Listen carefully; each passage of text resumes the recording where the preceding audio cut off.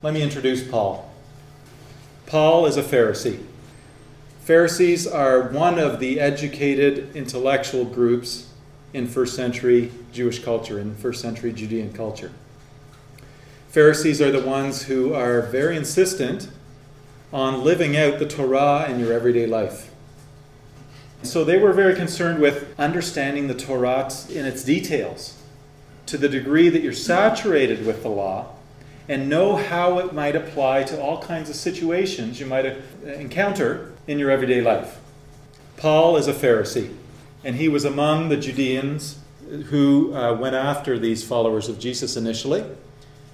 He at some point made a huge turnaround, and he refers to it himself in his own letters.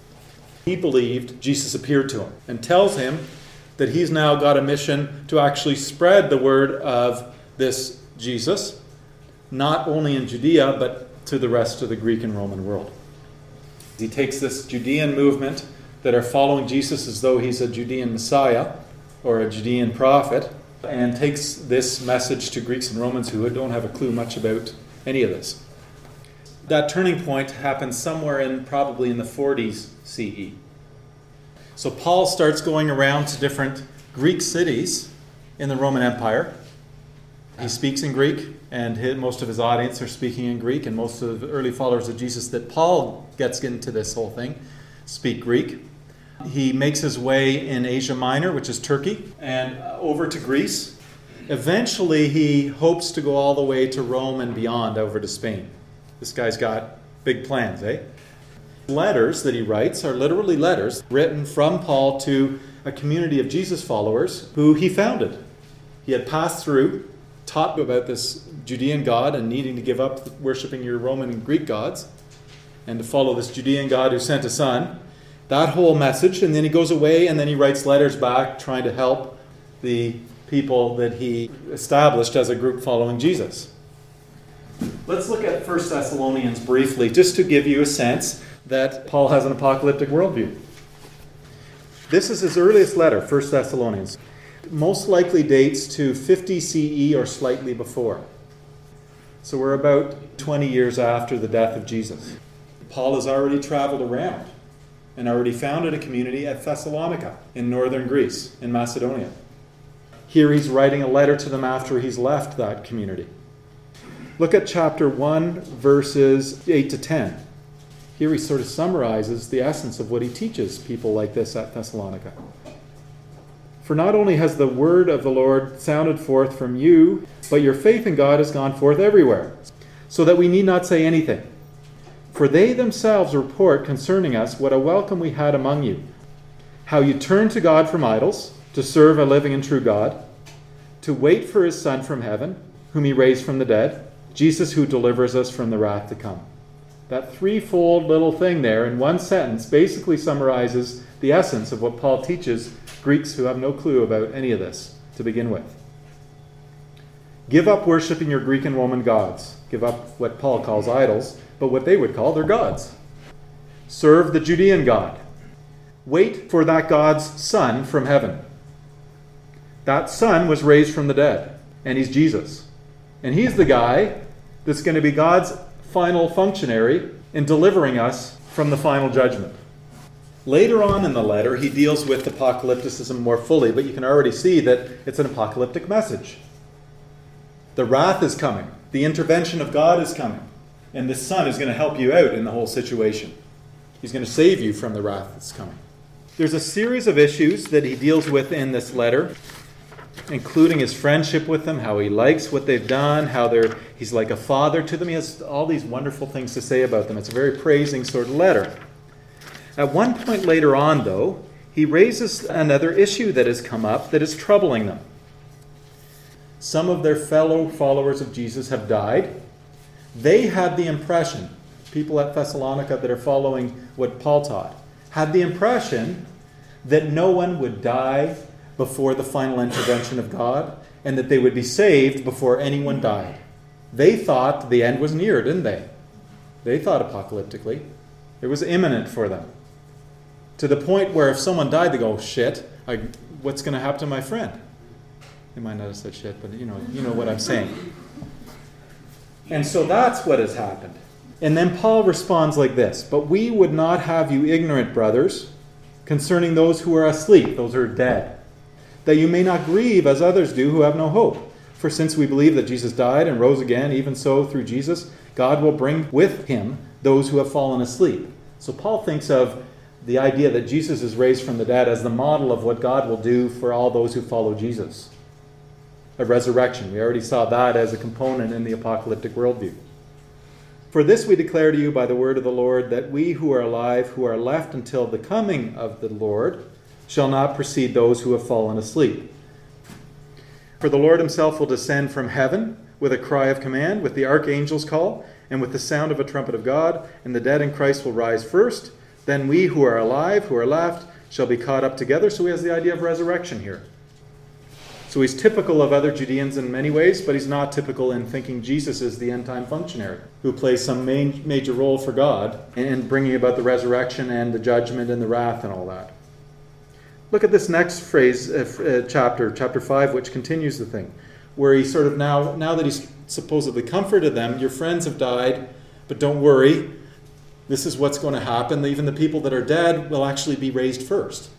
But then he goes into expanding his apocalyptic worldview here once he's comforted them. "But as to the times and the seasons, brothers, you have no need to have anything written to you. For you yourselves know well." This is what he taught them, in other words, when he was there. You already know it. "The day of the Lord will come like a thief in the night. When people say there's peace and security, then sudden destruction will come upon them as travail comes upon a woman with child, and there will be no escape. But you are not in darkness, brethren, for that day to surprise you like a thief. For you are sons of light and sons of the day. We are not of the night or of the darkness." Where have we come across the phrase sons of light? Dead Sea Scrolls. In the community rule, the main way of summarizing the dualism of humanity that is associated with what? The prince of light, the prince of darkness, the angel of light, the angel of darkness. Paul has that same worldview. But the Dead Sea sect didn't have Jesus playing a role in the end time. The Dead Sea sect had expected two messiahs. They expected a priest and a king. They expected also sort of heavenly angels to play a role in God's final intervention, not this Jesus guy. But Paul has Jesus plugged into this whole framework. But it's the same framework to some degree, isn't it? So here we have an apocalyptic Judean, don't we? Who has a role for Jesus as some sort of end-time functionary. And he's now spread this movement out into the Greek world. It's been an apocalyptic message he's taught them. It's any moment the end is coming. And that's typical for an apocalyptic thinker. So let's look at 1 Corinthians 15, 20 to 28. Here Paul is writing to Christians in another Greek city, and he founded this group as well. But this group has huge problems with these guys. There may be some people in the community that continue to think like Paul does, but it almost sounds like the majority of followers of Jesus at Corinth don't like Paul and don't want to do what he says. And some of the followers of Jesus at Corinth do not believe there is going to be a resurrection of bodies. It's in that context that more of Paul's apocalyptic worldview and this destruction of the evil powers comes up. And we can't go into the details, but what I want to highlight is this. Look at chapter 15, verses 20 and following. "But in fact, Christ, Jesus, has been raised from the dead, the first fruits of those who have fallen asleep. For as by man came death," he's talking about Adam, "by a man, Jesus, has also come the resurrection of the dead. For as in Adam all die, so also in Christ shall all be made alive.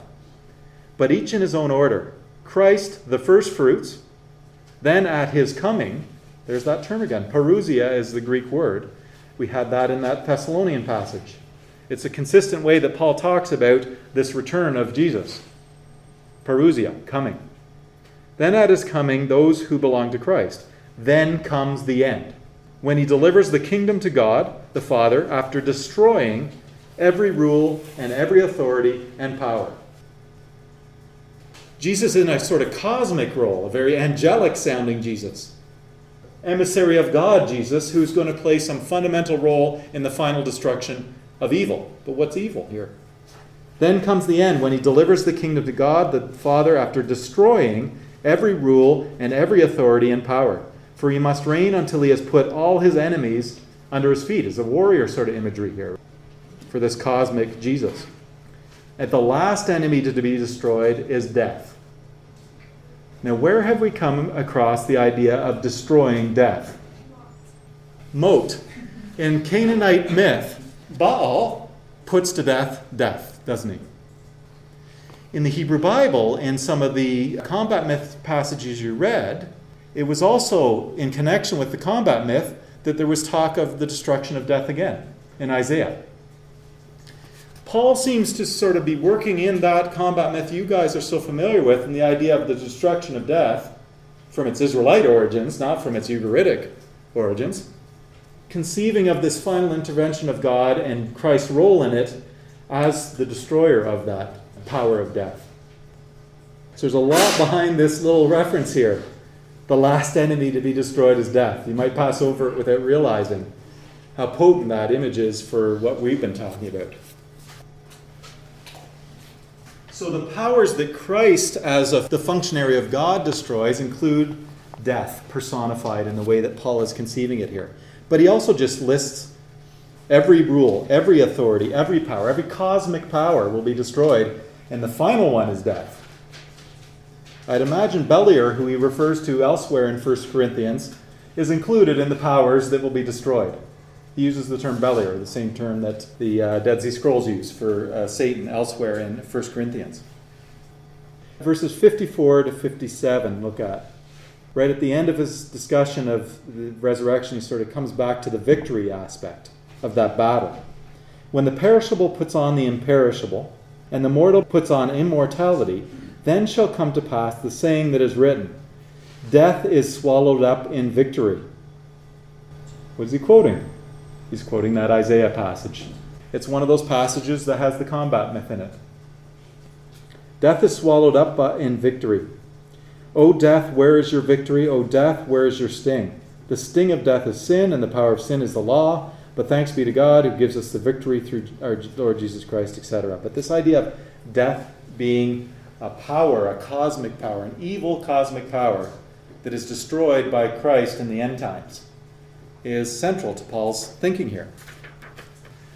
Let's talk about Paul's combat with his opponents, that whole issue of the discourses of Satan, the discourses of demonizing someone else being used internally, with one follower of Jesus attributing demonic association to another follower of Jesus. We're going to see this as a major component in the history of Satan, but we're seeing the first glimpse of it here in the history of Christianity, and it's going to continue throughout the history of Christianity, this internal function of satanic sort of language. Let's look at 2 Corinthians chapter 4, verses 3 to 4. And even if our message is veiled, it is veiled only to those who are perishing. So other people are claiming that Paul's message is inferior to some other message. In their case, the God of this world, there's what I was citing this for. The God of this world has blinded the minds of unbelievers to keep them from seeing the light of the gospel of the glory of Christ, who is the likeness of God. He's calling them unbelievers. And he's saying the God of this world. Who's the God of this world? It's a bit obvious to you now, right? It's another way of saying evil personified. Satan, devil, Beliar. Why would an apocalyptic Judean have the phrase the God of this world? Because the same reason that the Gospel of Luke has the story of the devil offering Jesus a role to rule over this world. He's the God of this world. We're living in the dominion of Belial. But here the idea is your opponents are being fooled by Satan, by the God of this world. You're now starting to see a Judean Paul calling other Judeans who follow Jesus, their message is twisted by the God of this world. That those people are in league with the God of this world. That therefore their destiny is where the God of this world ends up when God finally intervenes to set up his kingdom. Look further ahead where you have that spelled out more fully. Chapter 11, verses 1 to 15. Here, once again, Paul is combating an alternate way of understanding Jesus that is being promulgated by other followers of Jesus. It's Paul's message versus someone else's message. Both have the message of Jesus, as they would express it that way. but they're not compatible with one another. He calls them super apostles. So the people Paul doesn't like, who are followers of Jesus, who have a different take on things at Corinth, and he's trying to mock them in a variety of ways and also get more of the Corinthian Christians to be on his side and not on the side of these other followers of Jesus who are teaching something different. So it's in this context. Let's read the whole passage and then unpack it a bit, because this is a very clear case of the internal use of the rhetoric of Satan, right? So Paul takes a very sarcastic approach to his trying to combat these super apostles. He says, you guys think you're pretty smart? Well, I am the smartest. And then he goes on about talking about how he's so wonderful and all that. And then he's boasting in a sort of sarcastic manner. And then he says, I've been foolish, and that's where we start in chapter 11. I've been foolish. You've driven me to it, is what he sort of says. I wish you would bear with me a little foolishness. Do bear with me. I feel a divine jealousy for you, followers of Jesus at Corinth. For I betrothed you to Christ. I was the one that actually came in the first place and told you anything about this son that the Judean God sent. I first betrothed you to Christ to present you as a pure bride to her one husband. But I am afraid that as the serpent deceived Eve, this is going to be crucial later on, by his cunning your thoughts will be led astray from a sincere and pure devotion to Christ. I'll come back to that in a second. For if someone comes and preaches another Jesus than the one we, in other words, Paul preached, he's calling someone else's message another Jesus. Or if you receive a different spirit from the one you received, or if you accept a different good news or different message from the one you accepted from us, you submit to it readily enough. I think that I am not in the least inferior to the super apostles. Even if I am unskilled in speaking, I am not in knowledge. In every way we have made this plain to you in all things. Did I commit a sin in abasing myself so that you might be exalted, because I preached God's message without cost to you? Turns out the other apostles are likely accepting fees. I robbed other churches by accepting support from them in order to serve you. And when I was with you and was in want, I did not burden anyone. For my needs were supplied by brothers who came from Macedonia. He's probably talking about the Thessalonican Christians. Go further down now. Verse 12 and following. And what I do, I will continue to do, in order to undermine the claim of those who would like to claim that in their boasted mission they work on the same terms as we do. For such men are false apostles, deceitful workmen, disguising themselves as apostles of Christ, and no wonder. For even Satan disguises himself as an angel of light. So it is not strange if his servants also disguise themselves as servants of righteousness. Here he's explicitly identifying his fellow Christian people he has disagreements with Satan and as servants of Satan. This is going to be a tradition within Christianity. Subsequent to this, it already was there in Judean context too, before ever this happened. But this is one of the two main uses of the rhetoric of Satan within the history of Satan that we're seeing the beginnings of here. Just like Satan disguises himself as an angel of light, my opponents disguise themselves. And they'll end up just like Satan does. Let's go back to that earlier little reference that I didn't want you to not notice. I'm not quite sure how much to make of it. But in the context of him thinking in his mind in this, when he's dictating to whoever writes things for him, and he already has in his mind this satanic association he's going to make. And that maybe Paul already knows of the tradition that associates the serpent in Genesis with Satan. Already knowing about this notion of thinking of the serpent in the Genesis narrative as evil personified, as Satan. When you read the life of Adam and Eve, we'll see the full-blown association of that. The life of Adam and Eve comes from the 2nd and 3rd century CE, but contains material that dates before that. And some even suggest the material in it comes from about the 1st century BCE. So it's plausible to suggest that Paul already knows of the connection between Satan and the story of the serpent in Genesis. But the main point I had with this was this whole internal use of rhetoric of Satan to call your enemies Satan, or call them on the side of Satan. So last week we were talking about Satan's role in early Christianity, and I began to introduce that idea that there are two main rhetorical and social functions of discourses about Satan. That Satan functions in battles within a group, internally, and that Satan functions within the rhetoric of battles between a group and outsiders. We began to see the internal struggles last time, where we saw one follower of Jesus accusing another follower of Jesus of being satanic or being demonic or being on the side of Satan. And we used Paul's example where he's attacking some of his opponents at Corinth in Greece as an example of these internal struggles and the use of Satan language for that. So we began with the internal struggles, and then we're going to go on to some clear example of the use of satanic language for external enemies. Let's move on to another example of the internal use of the rhetoric of Satan. So the epistles of John are a writing that come from the late 1st century or possibly into the 2nd century, so around 90 to 110 CE. Most scholars would place this. We don't know for sure. 1st, 2nd, and 3rd John that ended up in the New Testament is what we're talking about here. And scholars talk about it as the Johannine epistles. So in the Johannine epistles, we have some evidence of what had happened that led the writer of these documents to write. And he's dealing with a very specific incident that happened. In essence, let me summarize what the incident is, and then we'll see how the rhetoric of Satan comes to play a role in it. There was one community.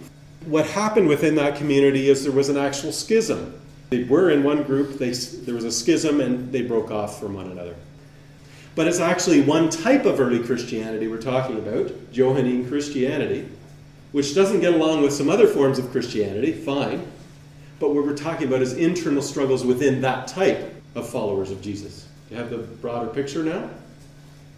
So in the letters, the author here is on one side of that schism.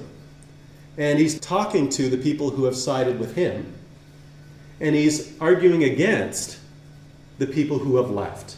The people who have left the community and gone out on their own to have their own community because they can no longer get along on some point that's a bit unclear.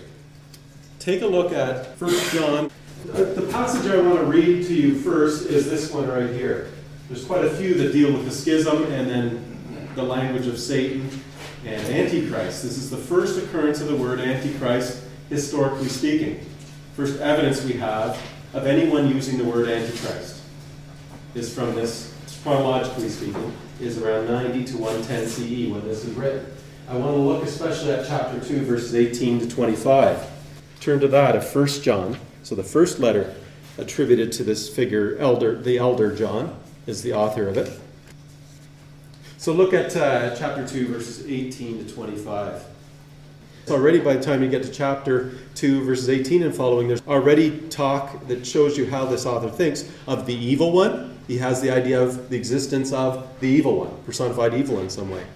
And this evil one being opposed to God, and the language of light and darkness to express belonging to the evil one or not belonging to the evil one. So already by the time you get to this part of the letter, you have that language. Then you have this first occurrence of Antichrist, historically speaking, ever. The Antichrist is going to become intimately tied in with the history of Satan subsequently, and it's already beginning here. Children, it is the last hour, this author writes to the Christians that are on his side. And as you have heard that Antichrist is coming, an opponent of Christ, so now many Antichrists have come. Therefore, we know that it is the last hour. They went out from us, but they were not of us. For if they had been of us, they would have continued with us. But they went out, that it might be plain that they are all not of us. But you have been anointed by the Holy One, and you all know. I write to you not because you do not know the truth, but because you know it, and know that no lie is of the truth. Who is the liar? But he who denies that Jesus is the Christ. Remember, the word Christ is the Greek word for anointed one or Messiah. This is the Antichrist, the anti-Messiah. He who denies the Father and the Son. No one who denies the Son has the Father. He who confesses the Son has the Father also. Let what you heard from the beginning abide in you. If what you heard from the beginning abides in you, then you will abide in the Son and the Father. Okay. It's unclear why the schism happened, but it's obviously something about how one group liked to describe the Father, they're describing God as a Father, and how they describe Jesus as the Son. And another group with some segment of the same group having different ways of describing Father and Son. And the schism has arisen over something to do with that. What's important to us is we already see this follower of Jesus, the elder John, who writes this, categorizing other followers of Jesus who used to belong to his own group as antichrists. And the notion that there is almost, he's using language almost like people would know what antichrist singular is. Even though this is our first incident of it historically, this author's talking like the community he's writing to already have that concept. It's not brand new. It's not the first time he's telling them about that. They already have the concept of, in the end times, some sort of opponent of Christ coming. And this is going to develop hugely in the Middle Ages to become like central to the story of Satan and to the story of God's final intervention and obliteration of evil and all that. The idea that there will be a figure who is an antichrist to come just before the end times. And in the Middle Ages, if you see artistic depictions of it as a sort of sinister-looking Jesus. But here we're at the very beginning of the story. None of that's all built up yet. But they have some concept, though, of a figure coming at the end times, just before the end, who will be in league with Satan, who is opposed to Christ, an antichrist. And they already have that concept, and then this author's saying, there's also a whole lot of antichrists. Turns out it's the people who used to belong to our group. They're in league with Satan. He's labeling the group that left. Remember, they went out from us. He's labeling them antichrists. Turn forward now to see how all this links up quite clearly with Satan in the mind of this author. He doesn't explicitly say anything about Satan there, except maybe the liar might be an indication of personified evil figure there in the back of this author's mind. Later on, that's common to call Satan the liar. Look at chapter 3, verses 4 and following. Everyone who commits sin is guilty of lawlessness. Sin is lawlessness. You know that Jesus appeared to take away sins, and in him there is no sin. No one who abides in him sins. No one who sins has either seen him or known him. Little children, let no one deceive you. He who does right is righteous, as he is righteous. He who commits sin is of the devil, diabolos. For the devil has sinned from the beginning. The reason the Son of God appeared was to destroy the works of the devil. No one born of God commits sin, for God's nature abides in him, and he cannot sin because he is born of God. By this, it may be seen who are the children of God. Obviously, we are, is what he's going to say, and not the people who left. And who are the children of the devil? Whoever does not do right is not of God, nor he who does not love his brother. For this is the message which you have heard from the beginning, that we should love one another, and not be like Cain, who was of the evil one, and murdered his brother. It's going to align Cain as a prototypical human who is in line with Satan. And there are legends that Cain was the offspring of Eve through the devil that we're going to get into today, which might be in the background there too. But what's clear here is using that sort of rhetoric of evil to condemn people within your communities. So that's another illustration of the internal use of satanic sort of discourse.